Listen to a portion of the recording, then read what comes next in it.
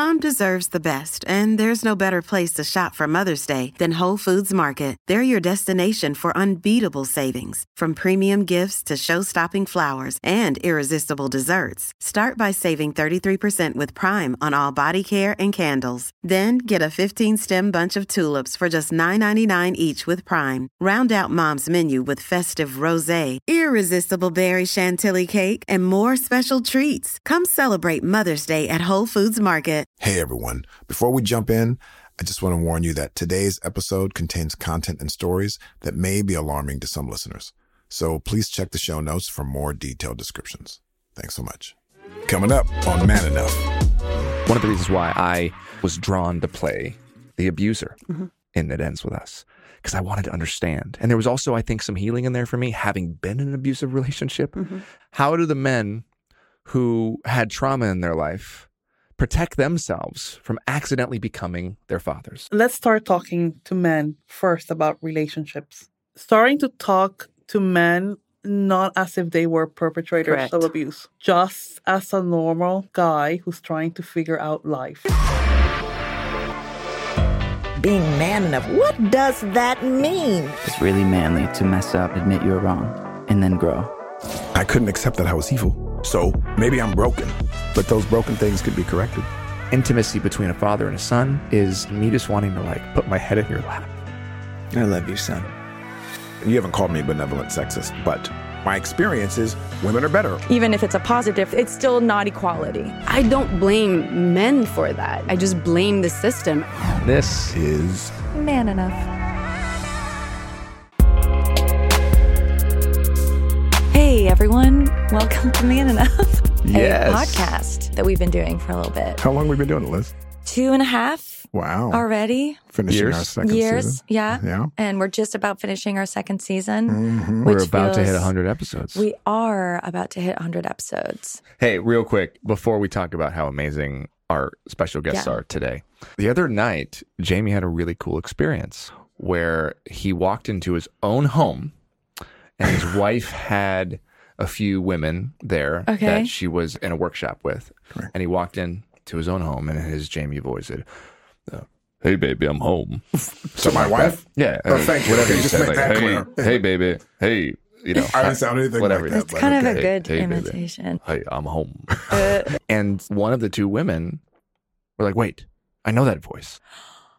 And he walks in, and Jamie finally got his moment. Because you know how we Finally, talked she about says. how, all the fans didn't want a picture with him even though they knew him. And here he walks into his own home, mind you.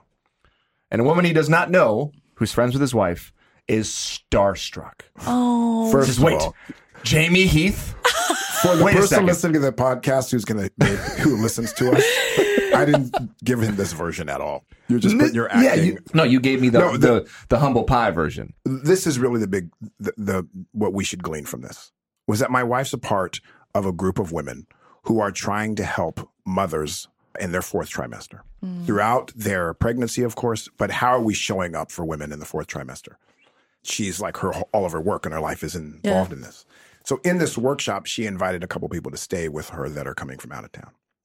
What was sweet about this was that in this world of women who care so much, that our podcast and some of the stuff that we do, I saw firsthand how it was affecting her and how she's used that for her life and how she had said that she listens to it and how meaningful it is that we as a group, Justin, you who started this, how meaningful it has been. So when we see those things reflected back to us, of course, there's a little bit of fun with it. The fact that, oh my gosh, someone was in my house and finally knew who I was and not Justin. But that's just more to have fun with it. The big picture to take from it was the work that we're doing has some impact in some sweet areas, and it's encouraging as we move forward. I mean, the work that we're doing has such a big impact that I had a dream last night about one of our guests. You did? I did. Travis Van Winkle. I literally dreamt that I was Travis was my boyfriend. I had our crew is gasping. Oh, we are taking this clip. I dreamt that it had been years and I was like, and then in my dream I was like, oh right, he's my boyfriend. What's great about this, for those who did not listen to the episode, Travis was a guest And we had a joke We were joking that we were setting them up because they're both single. So this is fantastic. Many a so true word funny. is said in jest, said Shakespeare. Even in the dreams. Anyways, Okay. So sweet. A lot is happening. What are we doing today, and how lucky are we to be doing it? So lucky. This is a really cool day for Wayfair Studios, for Man Enough. Hey, Liz, why don't you tell our audience who's here with us today? Today, we are so excited to welcome Jane Randall and Pamela Zabala, who are respectively the co-founder and the CEO of No More. No More is an incredible domestic violence and sexual assault awareness campaign that works to end intimate partner violence by empowering survivors, educating communities, and advocating for policy changes in the entire world. So thank you so much for being with us today.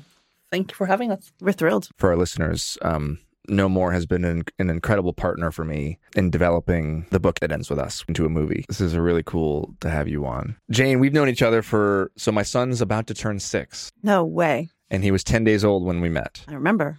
We met at TED Women. Yeah. She was in the audience. Yep. And then you told me what you did, and then we became friends. Yep. And then through there, our mutual love of our friends and friends of the podcast, Tony Porter and Ted Bunch at A Call to Men. Right. Because you work very closely with them. Yep. And then you introduced me to your wonderful CEO, Pamela.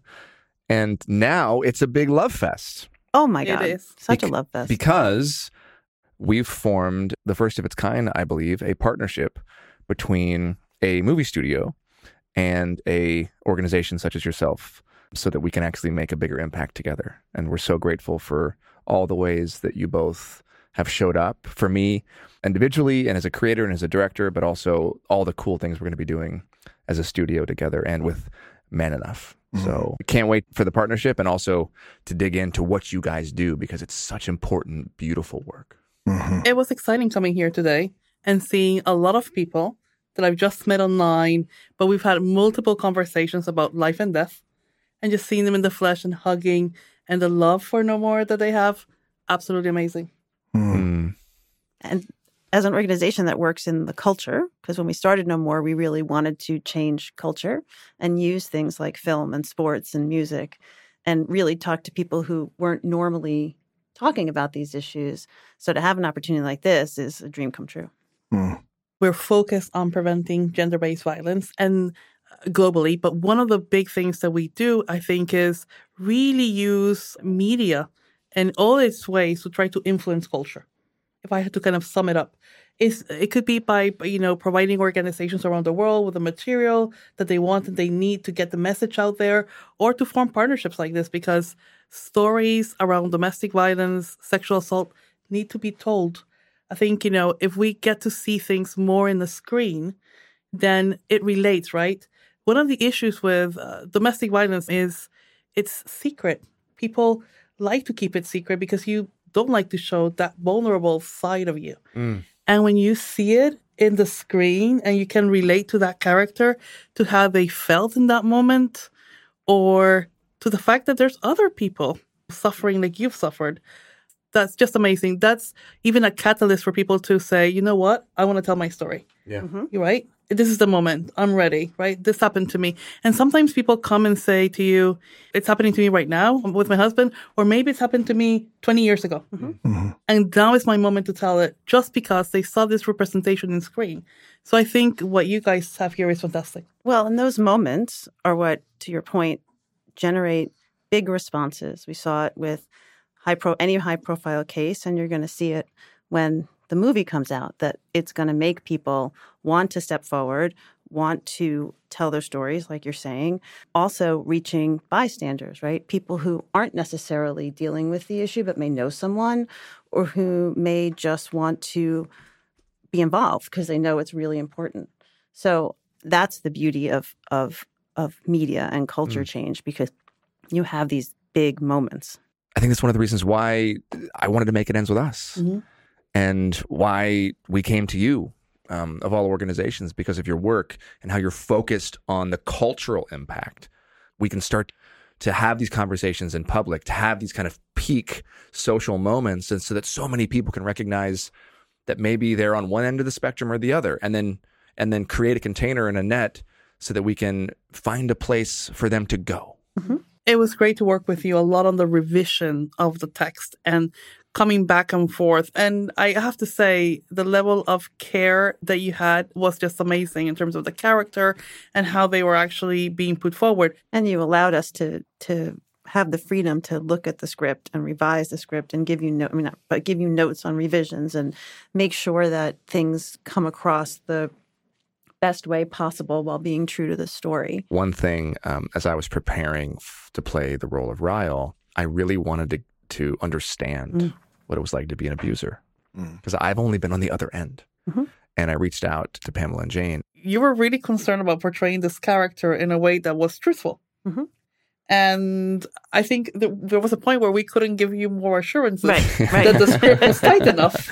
It was never enough. It's just like me. Look, I'm going to show you my shirt because I haven't shown you. Oh, did you wear that for me? Thank I did. You. What is it? Wait, that's a dope. You are wow. Oh. This is from one of our board members. I feel like Right. that should be. I feel She like that sells should be them. man enough swag. Yeah, it's like we should have bedazzled we should have swag. bedazzled I'll put you in swag. touch. Sure. Jamie and I had a lot of conversations around this. There was a lot of feedback in certain communities around the book as it was. And part of why we're so grateful for the partnership with the entire company, not just for this movie, was for your insight. Because you have a very specific insight on how things can become more accurate and true and real. And we at Wayfair don't ever want to do harm. That level of joint work is not common. I don't know if you know that or how much you know that, because we've consulted on, other shows. And usually you get all the way to, they're already filming and you're talking to the director. So there's nothing really that you can influence too much. But this was kind of there was a lot of co-creation in that script to make it what, it's turned out to be. Right. So we're really excited. And very, very glad that Wayfarers who took it up, because it could have gotten really destroyed in somebody else's hands. Wayfair has a tall mission, and we're going to stumble. We're going to mess up all the time. It's okay. People mess up. But you have to have a mark that you're reaching for, right? You put your sights on something, you reflect each day, you make some refinement, and we would not be able to do those things if we not collaborate with people who know more than us in certain areas and consult. So you guys have been an incredible resource, and we want to be what we say we are, and that's one of the ways we could do it. I think that even speaks to just as humans. We're on a show called Man Enough right now. Right. Talking about what it means to be man enough. And, one of the reasons why I wanted to make It Ends With Us so bad, long before it was a cultural phenomenon, we at Wayfair Studios were planning to make this movie, was for this reason, because to create a cultural moment that could potentially save and impact millions of lives. But it wasn't just the women that I was thinking about. Yep. I was thinking about the men too, because I still believe in my heart that men are inherently, intrinsically good, as I write in Man Enough. And I do not believe that most men want to be abusers. And most aren't. And most aren't. They aren't. And I even believe that men who are abusers or who have abused, let's talk about the pendulum, like the entire scale of abuse, right? I'm not talking about the 1% that need to be locked up immediately. Right. Okay? Because there is no hope for them. They are, they would be comparable to a dog that's been abused, and every time the dog goes out, he bites somebody or bites a child. You have to put the dog down. Right? There's a scale.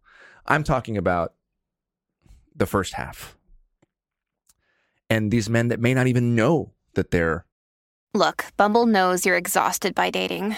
All the, must not take yourself too seriously, and 6'1" since that matters, and what do I even say other than, hey?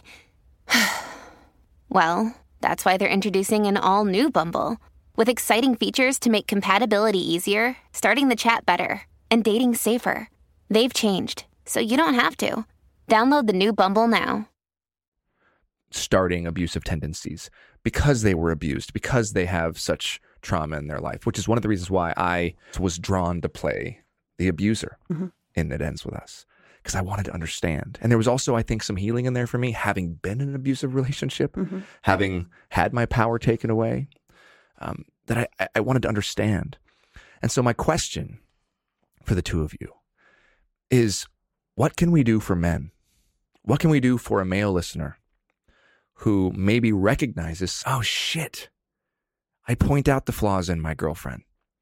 Oh shit, I'm making her feel insecure. Oh crap, I feel insecure when she has more power than me. Because I would argue that that is prevalent. I think a lot of men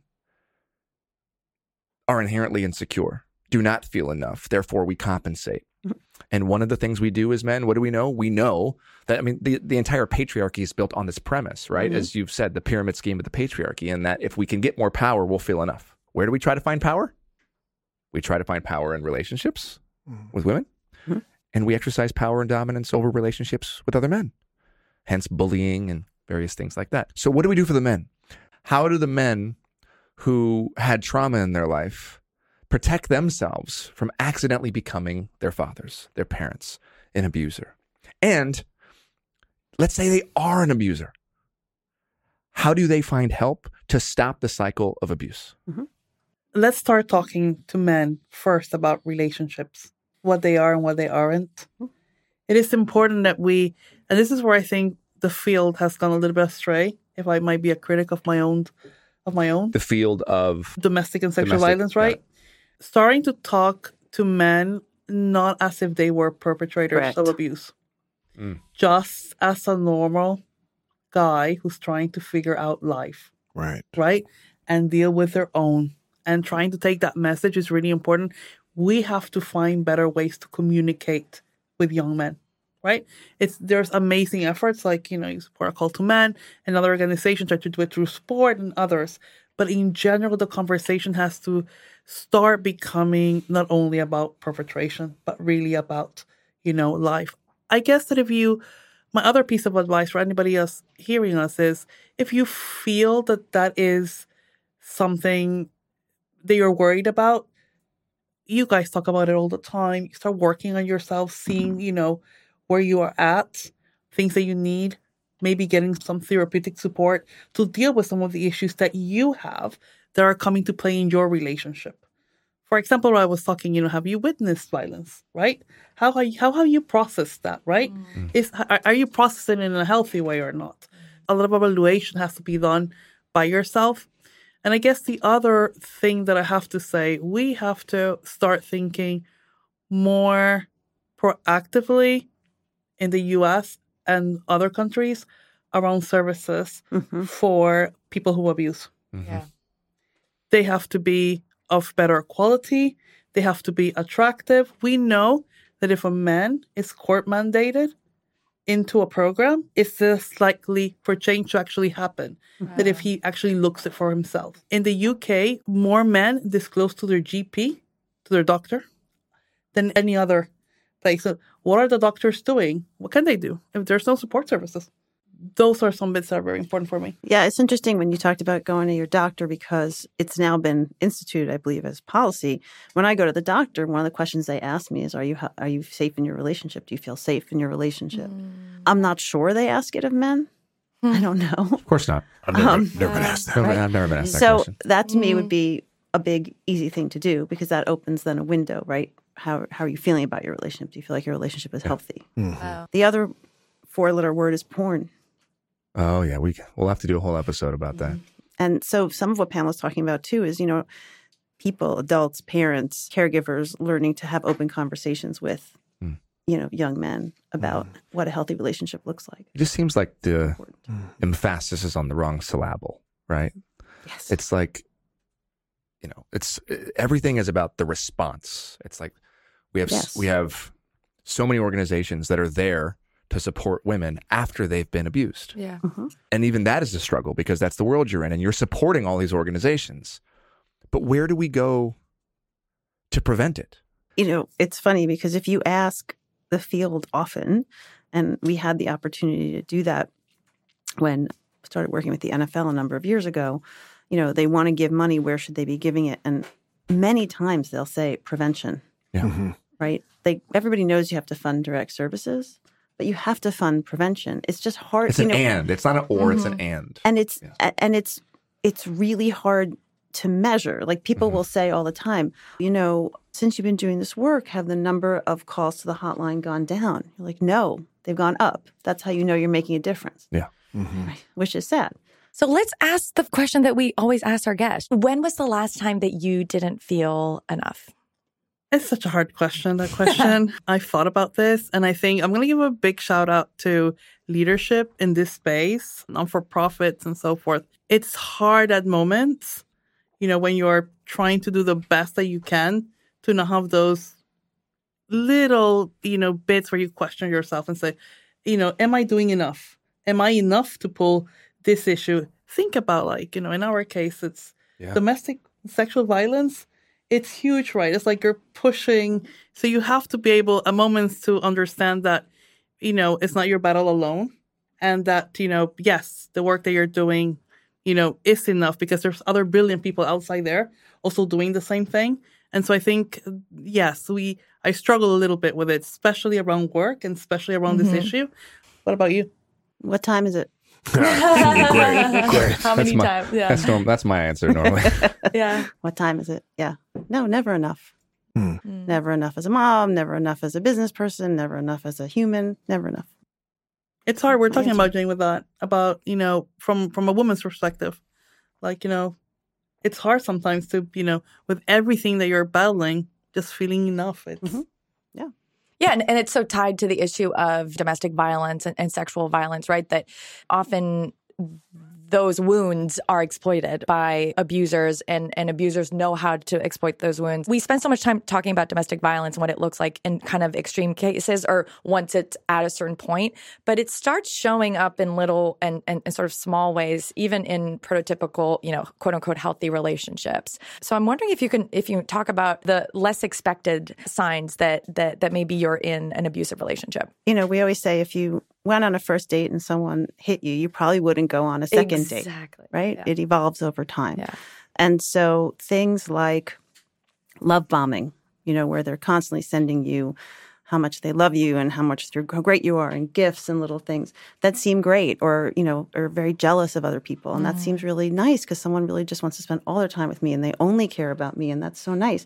But it is also a way to isolate you from other people and to start that grooming process. And how do you tell if you're being love bombed versus if they really like you? Because it's so hard to tell. What if there's a man that just really, really likes you and he has spent his life, on dating apps and all, and he's like, oh no, I found my person. I met my person. Because what I want to be mindful of in this conversation is, because you guys are the experts in the culture right now, there are a lot of pseudo psychologists online sharing quote unquote red flags, and as an observer, it looks like there are far more red flags than green flags. And I feel like if you're dating right now, you're just walking on eggshells, afraid you're going to step on a landmine or you're going to hit a red flag. And then you have people that are just trying to not show red flags. But then what happens is the second that there's a quote unquote red flag, the person's like, this is toxic, this is problematic, I'm out. And the culture, I believe, is really screwed up. Yeah. Because you're not able to date anymore. You're just like always on the lookout and your body's in fight or flight and you can't relax. So you're not being your true self. I think first for the relationships, you're completely right. We're in and out. I go into dates and I'll never see you again, right? My ability of shifting is so quick, especially because dating has changed. Yeah. So I think it's important for everybody. I remember having a friend that said, I've had 27 dates in 1 year. Something like that. Well, it's impossible then, right? To try to figure out. That's not even that. I'm like, that's not even that much. Have you had more than 27 dates this year? 100%. So the question is, how much time are you investing in trying to get that person for more than what they present on that night, right? Maybe there is more to them. So making sure that we're investing some time on getting to know people, really.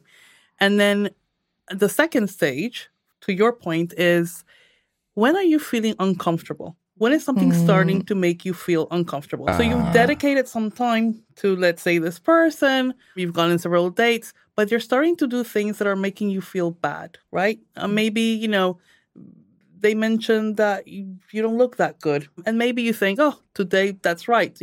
I've had 2 things that look really funny. But then they've mentioned that 2 or 3 times. And then you're actually thinking, should I go and look for something that he will like? Yeah.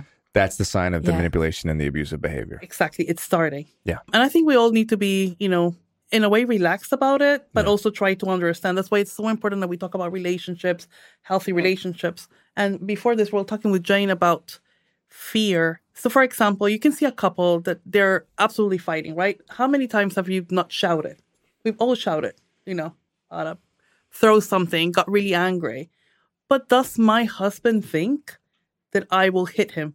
Does he really think that I'll throw him something? Does he really think that I'm going to hurt him? He might acknowledge that, we're just having a fight, but does he have fear? Yeah. It's the fear element that makes the relationship turned into an abusive relationship. Mm-hmm. So it's this element really that we need to. Yeah. I like to look at a scale, right? So an equal partnership is an equal partnership, and that's a healthy relationship. But when it's like this, when it's imbalanced and one person has all the power over the other person, that actually is the sign that it's a problem. Mm-hmm. I also think back to the love bombing. Are they not respecting your need for space? Yeah. Right? Are they not looking at boundaries? Because I think boundaries are super important. It's one of the things that I actually also did a TEDx talk and talked a lot about establishing boundaries for young kids so that they understand in their friend relationships, right? Obviously not dating at 5 or 6, not yet.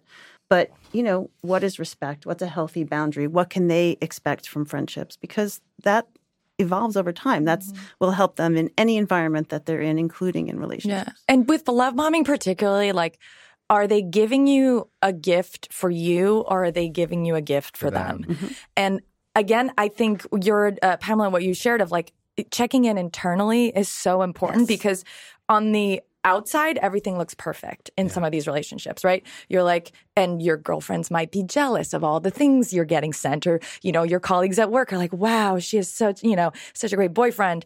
Yeah. But if internally something doesn't sit right, that's the disconnect that you're like, I should be grateful, happy, and elated, but I'm not. And that they're expecting something in return of all of those gifts. And that if you signal, I don't want this, or just react, oh, thanks, you're not giving them the response that they want, you feel like they can be punishing, right? Yeah. Or even if you're not giving them the response they want or you don't reciprocate it, they amp it up. Yes. Right. Then it's more, then it's clear that it's more for them. But you really hit on something that I think is really important for everybody who's listening to take into consideration, which is that we shouldn't be getting our validation and our social cues for our own interpersonal dating life and friendships and romantic life from TikTok or from Instagram or from Facebook or from news articles. We should be getting it internally. We should be self-aware. We should be stopping the scrolling and asking ourselves, what does this feel like? Yeah. How does my body feel in this moment? What is my intuition telling me? Close your eyes, take a breath. What does it feel like? Is he that? Your intuition, I think, will know. Are you afraid? Are you feeling uncomfortable? Are you pushing past your limits? Are you afraid to tell him, as an example, hey, that's making me uncomfortable, or giving him the verbal cue to maybe stop and he doesn't? That's really, really important. And I think that's something that we don't talk about enough. Yeah. Right. Well, trusting your gut, right? If it feels bad, it probably is. That's exactly what you said, But sometimes you don't have the gut, right? Meaning you're disconnected from your gut, right? For, I think, a lot, and I guess, tell me if I'm wrong. Modeled or that's been modeled, or normalized. Again, I think the people of all genders, right? It's not just women, obviously. People who can become targets for these people are often people who have low self-esteem or who are disconnected from their bodies because, they had a dysfunctional childhood. And so when someone is giving you that what feels like unconditional love, you don't have that inner, sort of because radar. It's filling the wound. Yes. Right. So in the event, like you said, that maybe somebody doesn't have that, maybe somebody doesn't have the ability to reflect and go in and listen to their body, what can they do?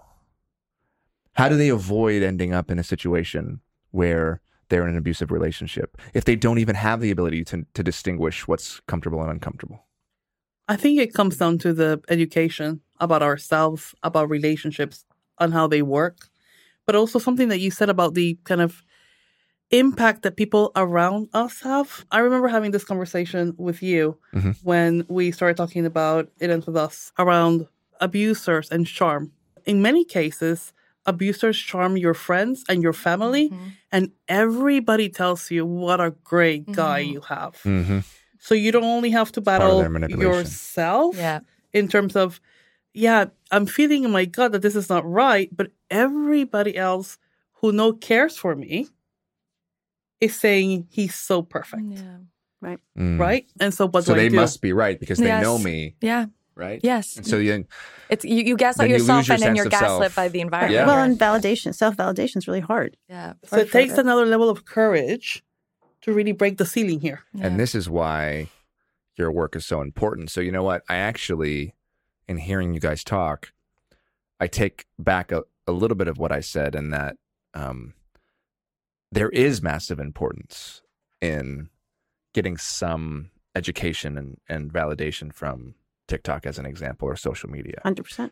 So I think that there's a balance there, because what I'm hearing is for those people, I'm going to say people, because in fact, all of us here, Jamie, myself, and you, have all been victims to a certain extent of some form of sexual assault or violence. For people who maybe don't have the ability in that moment to self-reflect and identify where in their body it's feeling off, seeing their story, seeing survivors come forward and share, this is what happened to me, could actually be the thing that helps them recognize their own patterns and behavior and realize that they're in the situation. It almost always is that. So there's some sort of balance that's required from knowing yourself and from being able to check in with your body. And also, if you don't have the ability, like you said, to then see the stories, whether it's It Ends With Us or whether it's somebody sharing their story on TikTok or whether it's the other work you're doing. So it isn't just all or nothing. It is somewhere in the middle, and I appreciate that. Yeah. I want to just jump. Jamie, you have been creating so much space for everybody, but I know that this is a very emotional and painful in some ways, but also important topic to you. I'm just curious what your thoughts are. My initial thoughts are, it's nice to listen. I'm almost imagining myself being a listener so I can glean versus thinking about what I want to say. It's not often that we have people of your caliber and your nature and the work you do. So I think your voices and what you have to share is so important that I don't want to muddy it with yet another host voice. You know, I do have a question. This is something that's I could use some clarity on. How do you distinguish a woman who is in a relationship that is being beat down and a woman who is not? A woman that's being raped, a child that's being pinned to the floor versus a child that's being looked at and feeling uncomfortable. The reason why I ask, and my heart's racing as I do it, because I don't want to rate. You don't want to diminish any. Diminish. But I know as a black man, when I hear of a white person saying that they're experiencing racism, it's tough to hear. And yet white people do experience racism or experience stuff that is real. I mean, they can't, but... Well, maybe not racism, but experience prejudice. Sure, they experience think, prejudice maybe, or something, or who knows racism. where they are. Or I'm not judging it, but it feels like it can diminish and belittle. I don't know why my heart's racing, because I'm afraid that anything that I'm saying could be misconstrued or I'm in the wrong and I need therapy. As someone that's been raped, it feels different than a friend of someone that I know right now, of my child's friend, who is understandably raising a loud voice, but who is not experiencing what I would say being abused. It's uncomfortable. We need some course correction. It's not okay. You know? But it's not rape. It's not rape. There are women I see in relationships where the guy has got to be fucking better. But I don't want to label him as an abuser, as the same guy that's holding a woman down or whatever. Maybe it's not that extreme, you know? So, long-winded way, and again, I don't want to categorize like one is worse than the other, but it elicits feelings in me. I don't know. What do you have? Is there anything that you might be able to share with what I just said? I guess that we all see the world from our own set of experiences. I do understand what you mean as a Latino woman that has seen a lot, right? That is, generally sexualized in ways that other women are not, or think that we can, in a way, put up with more. It's difficult, right? To just even see how my views then will be formed into, oh God, But that's, I put up with that, right? Why are they calling that?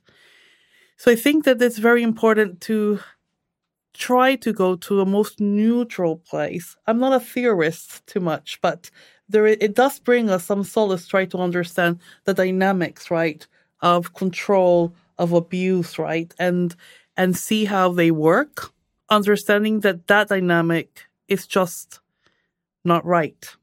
It doesn't matter the way that you are seeing it. It really is to the way that people are experiencing it. It has to do a lot where we are coming from. So it's important to understand ourselves, to judge abuse in a way, or to see how we deal with it. It's in that situation, it's quite complex. Mm-hmm. I think everyone experiences their. I mean, I don't know. I hear what you're saying. I get what you're saying, but this child experiences it in their own way. But I hear what you're saying. I don't know. I don't have a good answer. I don't have a good answer for you. No, I actually thank you, because I don't even really think there's an answer other than what I have more empathy for, have grown to learn, is one that's in what's not seemingly to be overt abuse. Mm-hmm. Oftentimes will stay quiet because then they'll compare their own experience to, I'm not being beaten. Mm-hmm. I wasn't raped yesterday like this one over here. I'm experiencing all of this, and it might belittle their own, mm-hmm. so they never get out of it because they're comparing their experience to one that is, most people say, yeah, put that person away. That's clear. That's mm-hmm. a case shut. For those who are listening, what's aside from that, we always see, if you're being abused, call 1-800 such and such. If you're being molested, call 1-800, which I don't know how many people call, but I never did. How do people who are experiencing that feel safe in calling? What is it? NoMore.org? Is it what are the steps? So people can call the National Domestic Violence Helpline. We also work with an app called Bright Sky that pretty much you put your postcode and it'll tell you where your services that are the nearest to you are. Bright Sky. And Bright Sky. That's, it's quite good. Trying to seek help is important. Sometimes beyond the people around you that might have opinions of what this happened in their life, right? I did put up with a mildly abusive boyfriend or whatever, right? It is important to try. And calls are confidential. You tell their story. They risk assess you. They tell you, the best things that, can be available for you at any given time. So I can't hardly recommend to anybody, to not go through that route. And millions of people call is the answer. Yes. Yeah. Thank you. Millions of people call. And there's always a spike when there is a person who's influential or celebrity that draws attention to these things. And so this, us talking about it, there are people who are listening who might be recognizing, that they want to do something. And so stories really matter. And those services are really. And is there a way, because thank you for saying that. Yes, of course, millions of people call. I'm actually speaking to so many, like for instance, my inbox is inundated with people when I've shared my story that reached out to me that haven't reached out or called a number or called a professional or called a therapist. So that kind of helps me understand also that personal relationships with people, and what are some ways that we can grow that as well, so that people have safe personal spaces. One of the things that excite me of the It Ends With Us project was the child survivor component. Huge.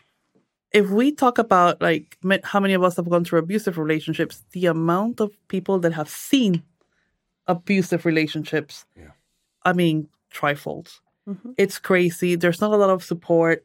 People keep really silent about it because it's not my privacy. Like, I can share my story of abuse, but am I going to share my mother's? Right? It's so difficult. And also because many of them love their fathers if the fathers are abusive.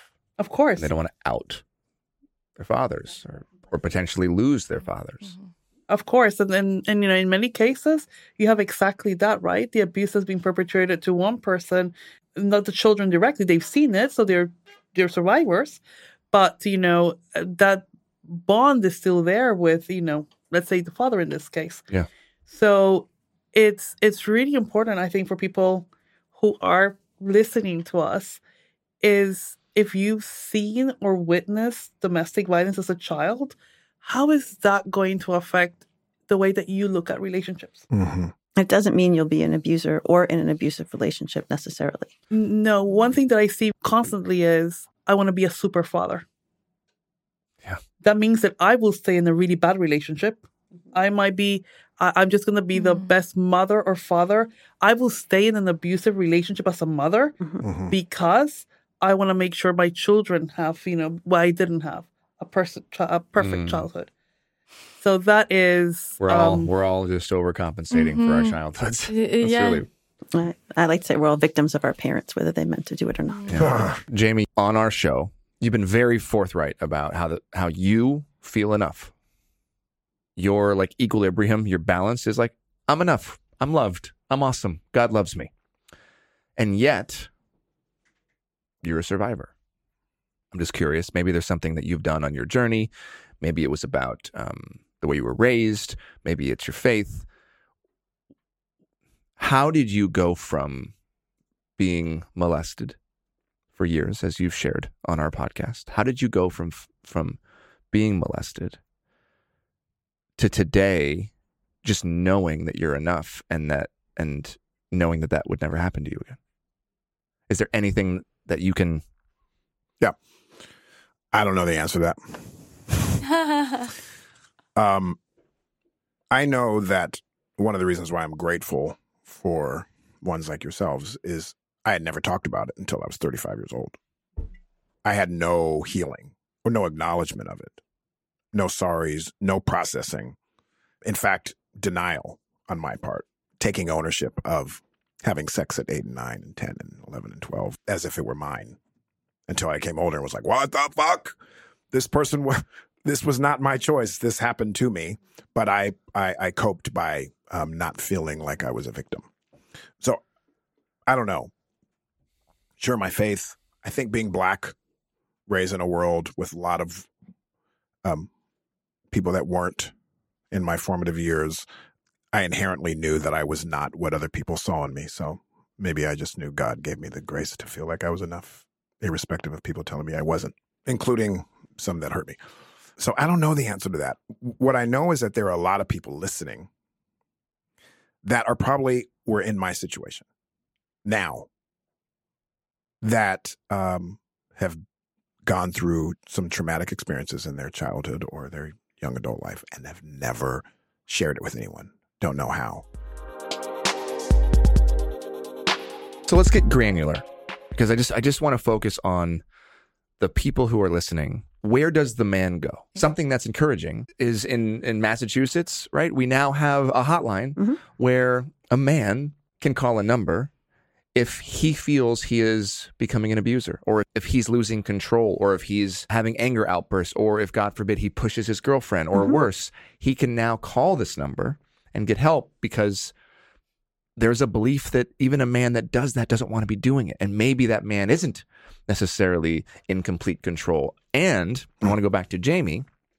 Maybe he hadn't had the chance to heal from the trauma that happened earlier in his life. And because Jamie has been so forthright about his experience, all the damage that you did in your life, Jamie, happened before you healed. Yeah. So up until 35, where you wouldn't even acknowledge that what happened to you, you were acting out anywhere you could, everywhere you could, without even realizing that was living inside of you. Sure. And then suddenly you have this realization, you start your healing process, and your behavior changes. Yeah. Nobody wrote you off because you blew up your life before.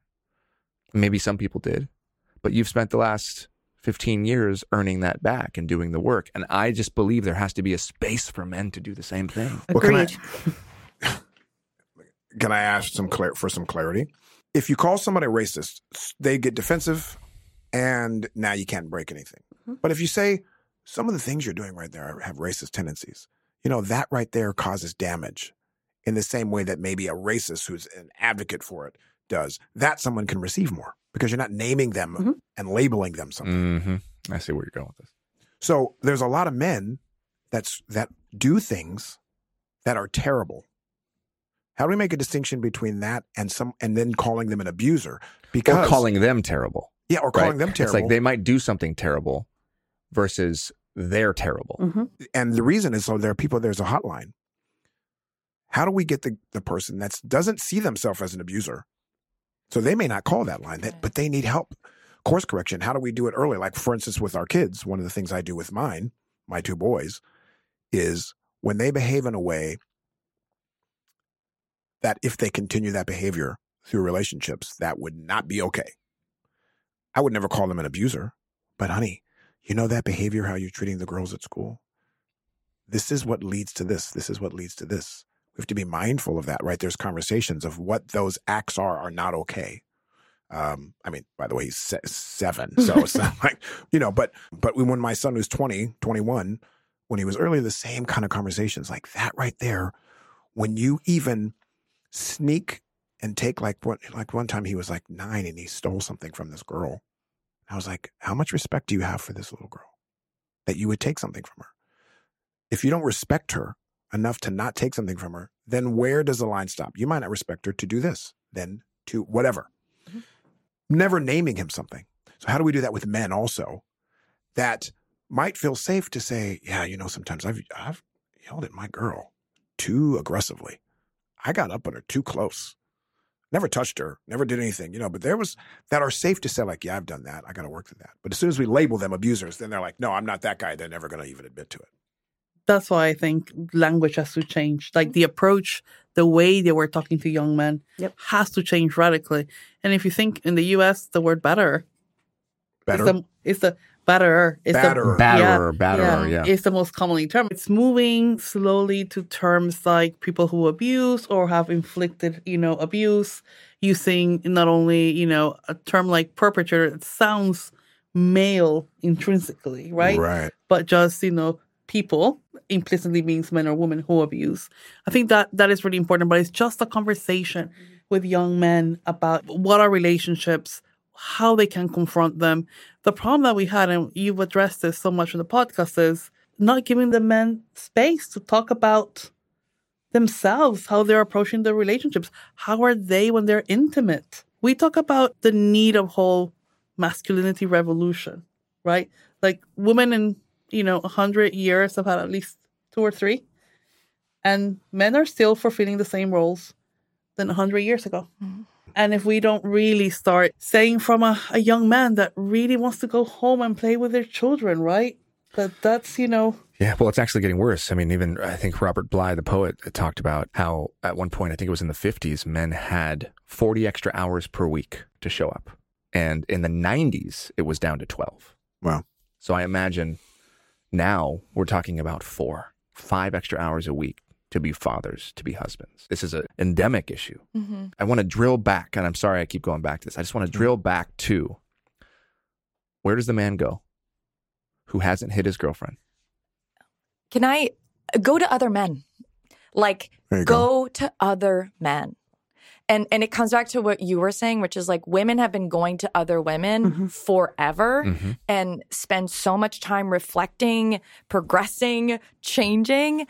And this is where I want men to go to other men and go talk about it to other men. And have them held accountable. Yes, that's same the key thing. right there. Yeah. No, I mean, I remember being in a relationship and it was started to be physical, but it was not these it was, shoving. Oh, you shoving you? Oh, yeah. But I thought, during an argument where I thought it's my fault. I did something bad. Are you comfortable sharing a little bit about your story? Yeah, it was several years ago. And what I was told by even some of my friends was like, wow, I can't believe someone as strong as you. It's like the Rihanna clip, that Diane Sawyer interview. People were surprised that someone like Rihanna could be a victim. I was in a relationship that had now looking back, all of the facets of a classic controlling relationship, but it didn't start with physical abuse because it almost never does. I wasn't allowed to have my own bank account. That was like an entire fight. Like, I have a degree in gender studies and was a public-facing person that really cared about feminism and had read a lot about feminism. And even within my own relationship, it becomes easier not to argue, right? And it becomes easier to let them control the things they want to control. The jealousy feels like love. There was, monitoring and controlling how much makeup I would wear. But it was always these little, right? It's these little comments pointing out something about my face that I still think about that he had pointed out, even though he thought I was the most beautiful woman in the world. I never felt that loved, right? Why am I insecure about my body? So he would tell you you're the most beautiful woman in the world, and then he would tell you something to make you feel insecure. Yeah, or he was like, oh yeah, it's like I have Invisalign now, I guess, so I don't really have it, but I had this like tooth, but I didn't even notice it. He was like, yeah, it's like your little tooth sticking out. Like, I love it. As if like, I love you so much that I love this bad thing about you. And I was like, wait, what's wrong with my tooth? Right? So it's so That's sophisticated. Neg. That's the negative compliment. Yeah. And it's so hard to... And the thing that I really think is important is that 90% of an abusive relationship is often great. Like, not in all cases, but in my case, it was wonderful. And then that 10% is awful. And you internalize it, right? My experience was, I'm just a really bad girlfriend. And if I was a better girlfriend, then these things wouldn't happen. And so that internal, right? Like, how do you feel when you're with that person? How do you feel about your body when you're with that person? Are really important cues. And then it got, physical. I ended up, we were spent time apart, but then anyway, there's so much like to say about it. But then once it got so clearly physical, I ended up telling my friends, which I thought was really, they kept me accountable because I was going to go back and be like, we share a lease, like living in New York. Like, it's just like hard, like little things will make you go back, right? And I'm really, really so thankful to my friends for having held me accountable through it. Thank you so much for sharing that. I think it's easy to look at someone like Liz Plank and go, well, that would never happen to her. Sure. You are so smart and so strong and so aware and emotionally intelligent that it's like, oh, there's no way. There's no way that. And so if it happened to you, it can happen to anybody. Yeah. And I think that like you sharing your story is so important because there's probably so many women who feel like they're broken, and men who are listening. That there's something wrong with them for falling into that trap. But you sharing that allows them to feel like they're not alone. So thank you. Thank you for saying that. And I don't think he would have thought that he would be in that situation or be in like an abusive person. There's so much commentary around like, why did she stay? Why doesn't she leave? Yeah. And I remember thinking to myself, like, abusers who stay in relationships where they are physically harming the person that they claim to love the most, like, why are they staying in that relationship, right? Like, I think that we need a reframing of these conversations around, why would a man... Well, it's like saying she was raped versus he raped her. And what can men do when they're starting to see... Because I do think there could have been, he was a victim of abuse from his father. And I don't think he ever thought he would turn into his father. But like, what are the sort of signs where that men, can sort of look out for in themselves before it escalates? But before we go there, can I just say, you sort of stole half my line, which is the wrong question is, why didn't she leave? The right question is, why is he abusing her? Yeah. Right? That's the question. Why is there abuse? Yeah. And I think that he didn't see himself as an abuser, did he? Nope. He saw me as that I was bringing out the violence in him. Right. And it's about power and control. Wow. It's about power and control. So why did they stay? They stay because they're enabled to exert the power and control over something in their lives that they need to be able to control. In this case, it was you. For me, thank you so much for sharing. For me, it's, something that happens very commonly is what you said, right? 90% of it was good, 10% was bad. And so there is a myth that goes around that every relationship is a bit bad. Like, you have to put up with some stuff, right? Is that the 10% that I should put up with?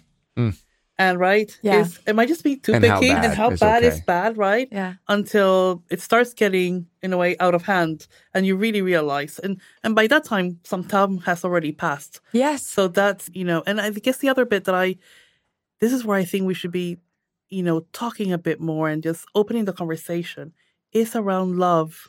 Yeah. Right? We don't talk enough about love and what love makes us do. in terms of the, why somebody stays or leaves. There's a host of reasons why people stay and leave. In many cases, when we talk about why didn't she leave, it's like so many victims can't, right? And we create shelters for women who are victims of violence when we should be creating shelters for men who are violent. Why is she leaving her home? Why is she's already going to be in a precarious financial situation, and she's leaving? He gets to stay, and he's the one being violent. It's like the phenomenon, remember, after the young woman in England was killed, Sarah, Edward, and how they put a curfew on the city for women, and they said if you were a woman, it's not safe for you to go out. Yeah. Why? Because the men are dangerous. Because this woman was just raped and killed by a man. And so they said women need to stay in while the men were free to roam the fucking city. Yeah. Put a curfew on men. It doesn't make any sense. I know Jane actually started a campaign. Please talk about that. Well, which campaign? I was going to say we had a whole conversation over dinner last night, actually. We did. About it. Because there are cases where people don't necessarily want to leave. They don't want to end the relationship, but they just want X aspect of the abuse to stop. Right? I'm willing to take X, Y, and Z verbal abuse. I just don't want to be hurt anymore. And Pamela disagreed with me. Yeah.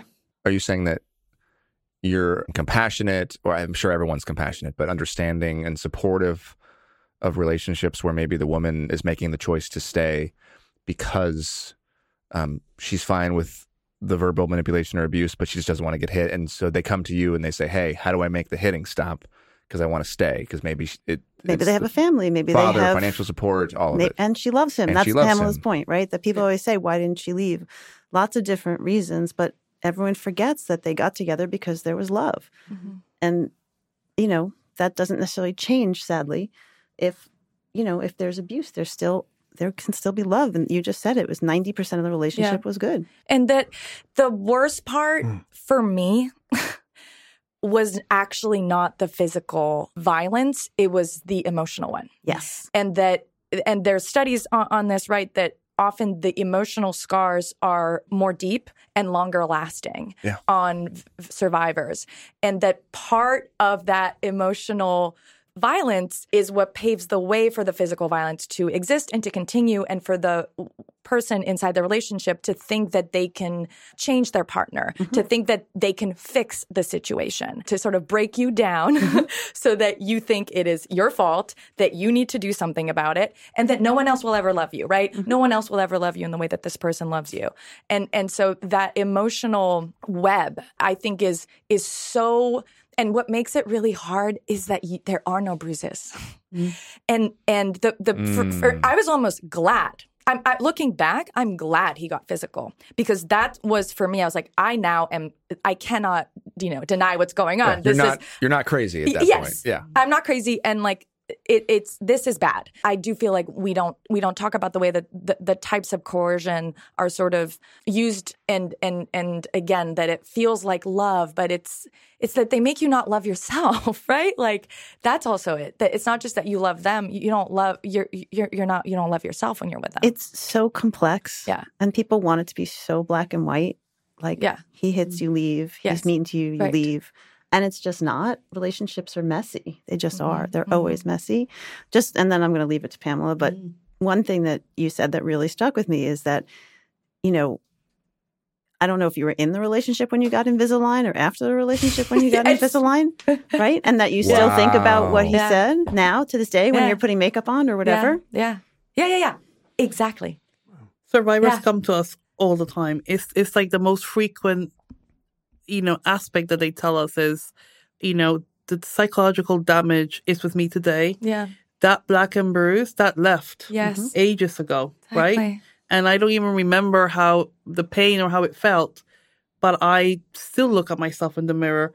I'm still not enough. And I'm moving into another relationship feeling half myself. Yeah. Right? And so there's a lot of controversy also about, do people move into another and then abusive relationship. And if they're feeling half themselves, then that is just that they're primed and ready for someone to come in and take advantage of them. Right. Because it's so complex, this Domestic Violence Awareness Month, we're putting up a site where people can go in and share stories, but you can also kind of tag terms and see stories that are similar than yours in a safe space. Yeah. Wow. that's actually a great segue into, what would have happened if your ex early on went to another man? Oh my God. I mean, he went to other men for confirmation that he wasn't, right? That is important. Hold on. This is very important, what you just said, because I've seen it in women and I've seen it in men, where you go to your friends for validation that you're right. So let's just tell men now, look, you've got a lot of friends around you that are your yes men, that will support you and throw her under the bus or just have your back. Mm-hmm. Okay, great. You already have them. Wonderful. You need those friends in your life? Fine. I'm not going to judge you. Find one friend that will challenge you and tell them what you're going through. One friend that I'm sure you know someone in your life that'll be like, bro, we need to talk about that. So that you have a fair balance so that you yourself can be better. Yeah. In fact, I have a friend now, a dear friend, who's going through something with his wife. His wife called me and told him, you need to go to Jamie and this group of friends over here to talk about this issue. So, but she called us because she knew that we would be the ones that would hold him accountable, love him and hold him accountable and not just do the other. I think we need more men to turn to men and to do their that. 12-step programs, right? Like in my case, things would be physical when he would be drinking. And like, what if he had gone to a 12-step program? Not that I would still want to be with this person necessarily, but for him, right? Like, there are men's groups for Al-Anon, right? Family members of alcoholics. If you grew up in a dysfunctional home where you were abused, there are even 12-step programs for people who have narcissistic personality disorders and who are abusing.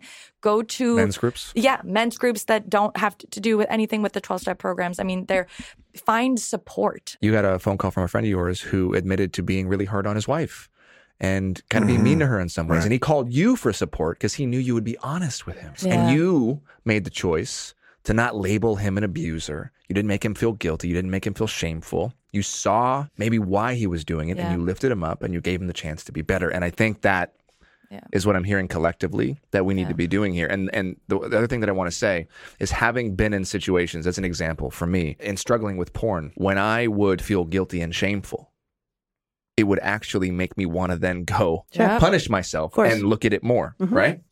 And it's one of the reasons why on our podcast, you've never heard us say the words toxic masculinity. We are not attacking men. No.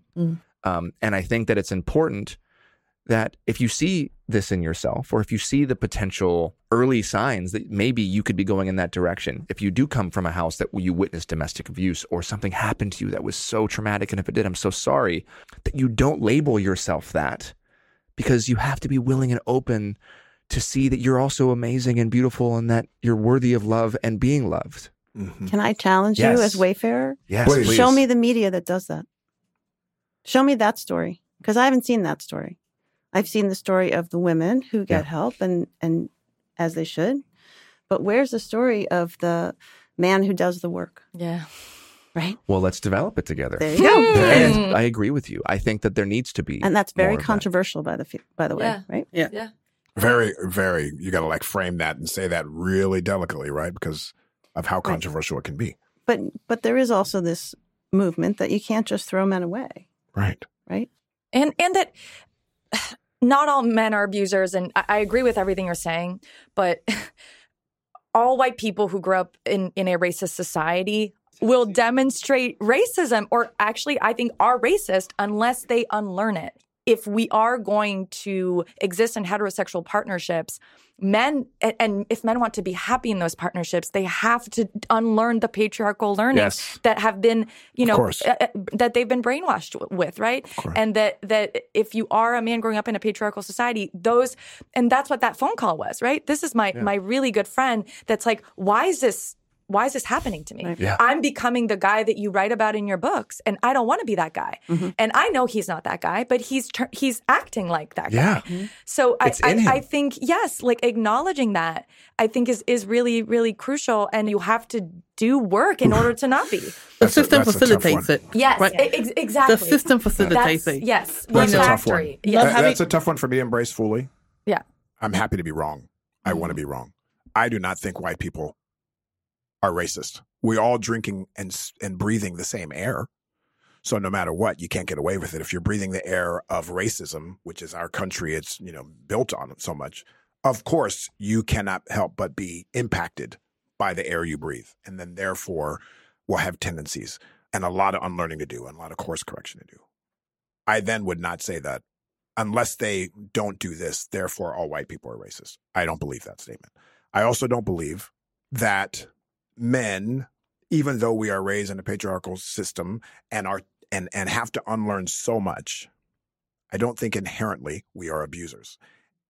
And drinking that Kool-Aid and breathing in that air will then turn all men into abusers unless we unlearn. I think that's that's something hard for me to embrace. It is. But I hear I hear the point that's being said. I just also am careful so that it doesn't feel like we're shaming white people or men. To me, feels like freedom.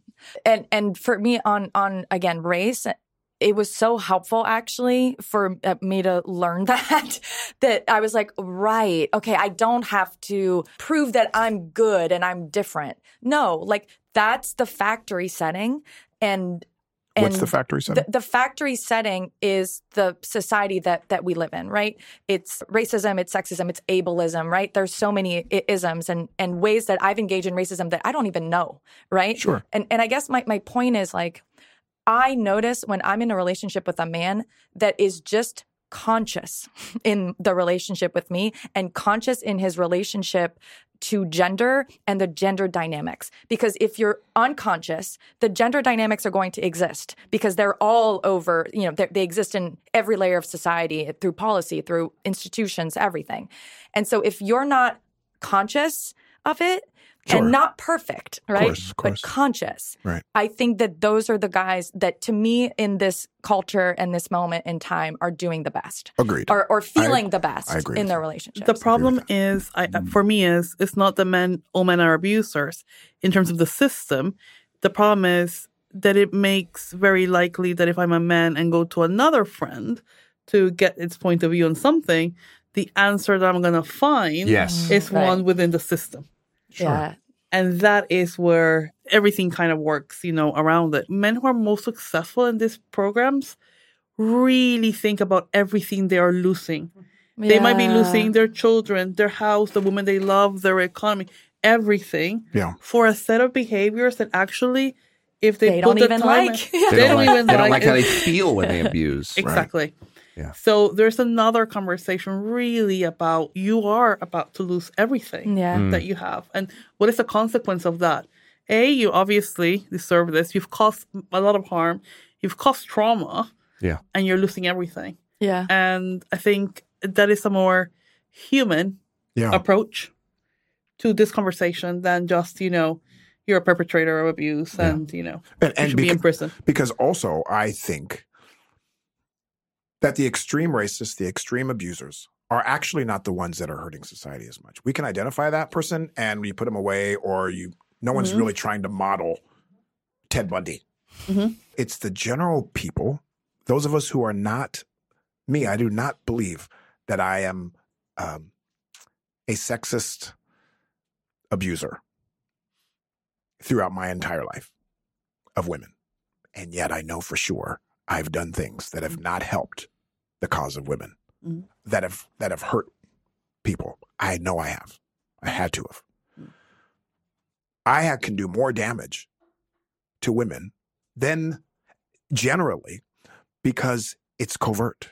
Yeah. It just slips under the radar. You don't really see it. No one names it. I don't feel like I have to course correct. So a lot of men who are operating in that way, we actually can do more damage. Yeah. This is some of the lessons I've tried to teach my kids. Like, you don't have to be this terrible person. You can just be a good, decent person. And if you're missing the mark by a little bit, and all of your friends, then our society is really going to suffer more because of our 3s and 4s versus the people that are doing 9s and 10s. So it's important that we recognize it. If you think about all the ways in which we name sex, this is an exercise we do with young boys. They're almost all violent in nature. Smash. Yeah. Plowed. Pound. Hit that. Destroy. Bang.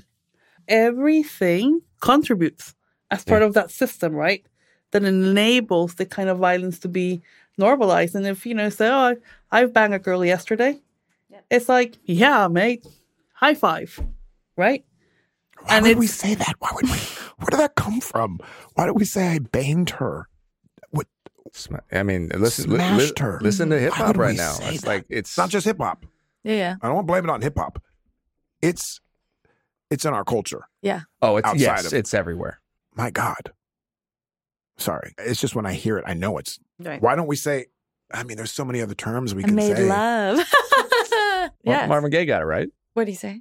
Well, just some of his music is a little more it's like romantic? lovemaking music, romantic. Yeah. So many people get it right. My Let's goodness. get it on. Can you do that, Jamie? Can you do- Mhm. It's really sickening that we use those terms, and I've used them growing up.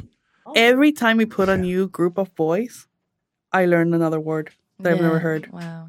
That surprises me It's just every evolving time. and changing. Oh my God. And it's more violent. It's a system that we keep on enabling. But do you think people are saying it to be violent, though, or has it just become a word, a term that's just a don't verb? think So about like it. Yeah. a 10-year-old kid, 12-year-old kid hears it and is like, yeah, I hit that. They don't Not think about it because as they're violent. thinking they're not thinking No, about they're it as not thinking violent. about it. I mean, even us, even right now, people are hearing us. Maybe they've never thought about it. Yeah.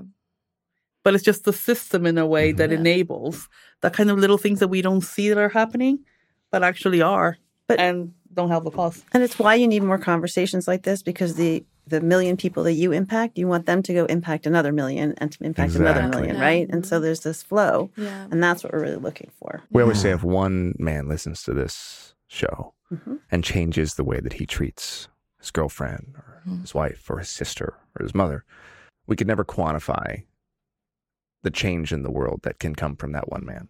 And the little things. Like, again, I notice men who are conscious because they refer to women as women. They don't say this girl I dated. They say this woman I dated. They don't refer to women as chicks, which again, that's not, you're an abuser, but it's little things, right? The way and the small shift that I think is contagious to other men, right? Like, and so no act is too small for, again, people who are listening. Like those small changes just in the way that you talk about women or that you talk about yourself with women can make a big difference. Well, that brings us to our final question, Liz. Yeah. So what does it mean to be man enough? For me to step up and do the correct thing when you know. And a fantastic example is just some of the bystander interventions that we have seen that have literally saved women's lives because somebody, men knew, was informed, didn't agree. I remember like the Gabby Petito case, unfortunately, how it ended. But if you think about it, it was a man somewhere in a coffee shop that saw the van and called the police. He stepped up and he did the right thing. He was man enough. Yep. And Jane, you have kids. I do. Is one of them a boy? All Yeah. 3 of them are boys. So if one of your sons said to you, hey, Mom, what does it mean to be man enough? For me, it's showing vulnerability and being able to show yourself and be vulnerable, because I think it's an important way to relate to the world. If you're always too tough, then you don't feel. So for me, it's their willingness to show vulnerability. My husband is really good about all of that. We didn't have to teach our kids. They just sort of were. They were all really kind, empathetic people, which is really what, what more can you ask for? And they're adults. But I think it's because I've done a lot of work with Tony and Ted and A Call to Men. And Tony and I do all the work do a lot of work with the NFL. And just being able to be vulnerable. And when I watch them give these education sessions to these big football players, and you see these guys come on and talk and and show their own vulnerability, that's huge. And that says a lot. Thank you. And based on what you said, I just want to say one thing to any male listener, kind of echoing back to what our friends at A Call to Men have said over and over again and what you guys say. Violence against women can only happen if those of us men who are not committing that violence allow it to happen. Yep. Which means that it's on you. It's on us. If we know that the majority of violence, gender-based violence, happens at the hands of men, if we are the problem, then that also means, men, that we are the solution. So it's on us to hold other men accountable. It's on us that if we hear anything that's slightly off in our in the language when we're around our brothers, to do as Jamie does all the time, to call that man in and to let him know that's not okay. And if we have a sneaking suspicion that a man that we know is in our circle, or God forbid we're friends with, is doing something that could harm a woman, it's on us to make sure that ends. To make sure that we make a phone call, to make sure that we go to the woman and check on her and directly confront that man. Thank you all so much. Yeah, will you guys come back when the film comes out? Maybe we can do a special episode. Love Sure. to. I think that'd be Break it all down. I think that would be amazing. Yeah. You really made us think. You too. You made us think. Yeah, and I can I just add also, I appreciate being able to. There was a moment in this where my heart was racing fast. Yeah. Because it's such a delicate conversation when we talk about this stuff. And you don't want to then say it and then say the wrong thing, and then all of a sudden you're canceled or you don't have a voice anymore. And there has to be, of course, spaces where you can share a truth. It might not be popular. It might be wrong. Maybe you need some course correction in how you think. But how can you get the course correction unless you can share it? Correct. So I appreciate being able to have the conversations because I'm reflecting like, did I say what I meant? Did I mean what I say? Did I hear Liz correctly? Did I belittle what Liz was saying by saying that someone else? All of that. And yet, I'm glad that we can have the conversation. I want any white person to say to me, hey, man, I think this. And it can be wrong. I can say, dude, you're thinking something that's not cool. We got to course correct you in that way. I don't want him not to say it because else will he learn? So I want us to always be able to have that conversation. We don't want to get into a place in our culture and society where we're afraid to ask the questions that could actually lead to our growth. Correct. And I am a little worried that we're getting there. And I applaud you for your bravery constantly. You're always showing us what it looks like to be brave and to ask those questions. And I'm grateful for everybody here at the table who creates that space for us to ask those questions, and for our listeners, because we got to be curious, y'all. We have to ask questions. We have to be striving to grow and be the best versions of ourselves possible. And we have to be willing to make mistakes and say the wrong thing every once in a while because we're human. Thank you guys so much. Thank you for doing this work. It's so damn important. And Liz, thank you for sharing so honestly today. Yeah, I know that wasn't easy, and I really appreciate it. Thanks for listening, creating space for it. Yeah. I'm so grateful for this and for the show and for this work and for all of you. I love you guys. If you were moved by what you heard, if it resonated with you and you liked the way we have conversations, then please listen to the other 90-something episodes. And where can they find us, Liz? manenough.com/podcast. And wherever you get your podcasts, it's free on Apple, on Spotify, and other platforms. Yeah, and if you see Jamie on the street, go up to him and tell him how great he is. Can I look at the camera and say something to Justin right now? Hey, I'm just trying to bring the sugar and the sweet and do it at the end. Wow. I do not need to be recognized. Because he's enough. Yeah, you know what? He doesn't do it to me. Yeah. We'll see you next time. I'm Justin Baldoni. I'm Liz Plank. I'm Jamie Heath. And this is Man Enough. Thank you for listening to the Man Enough podcast, produced by Wayfarer Studios and presented by Procter & Gamble, in partnership with Cadence 13, an Odyssey company.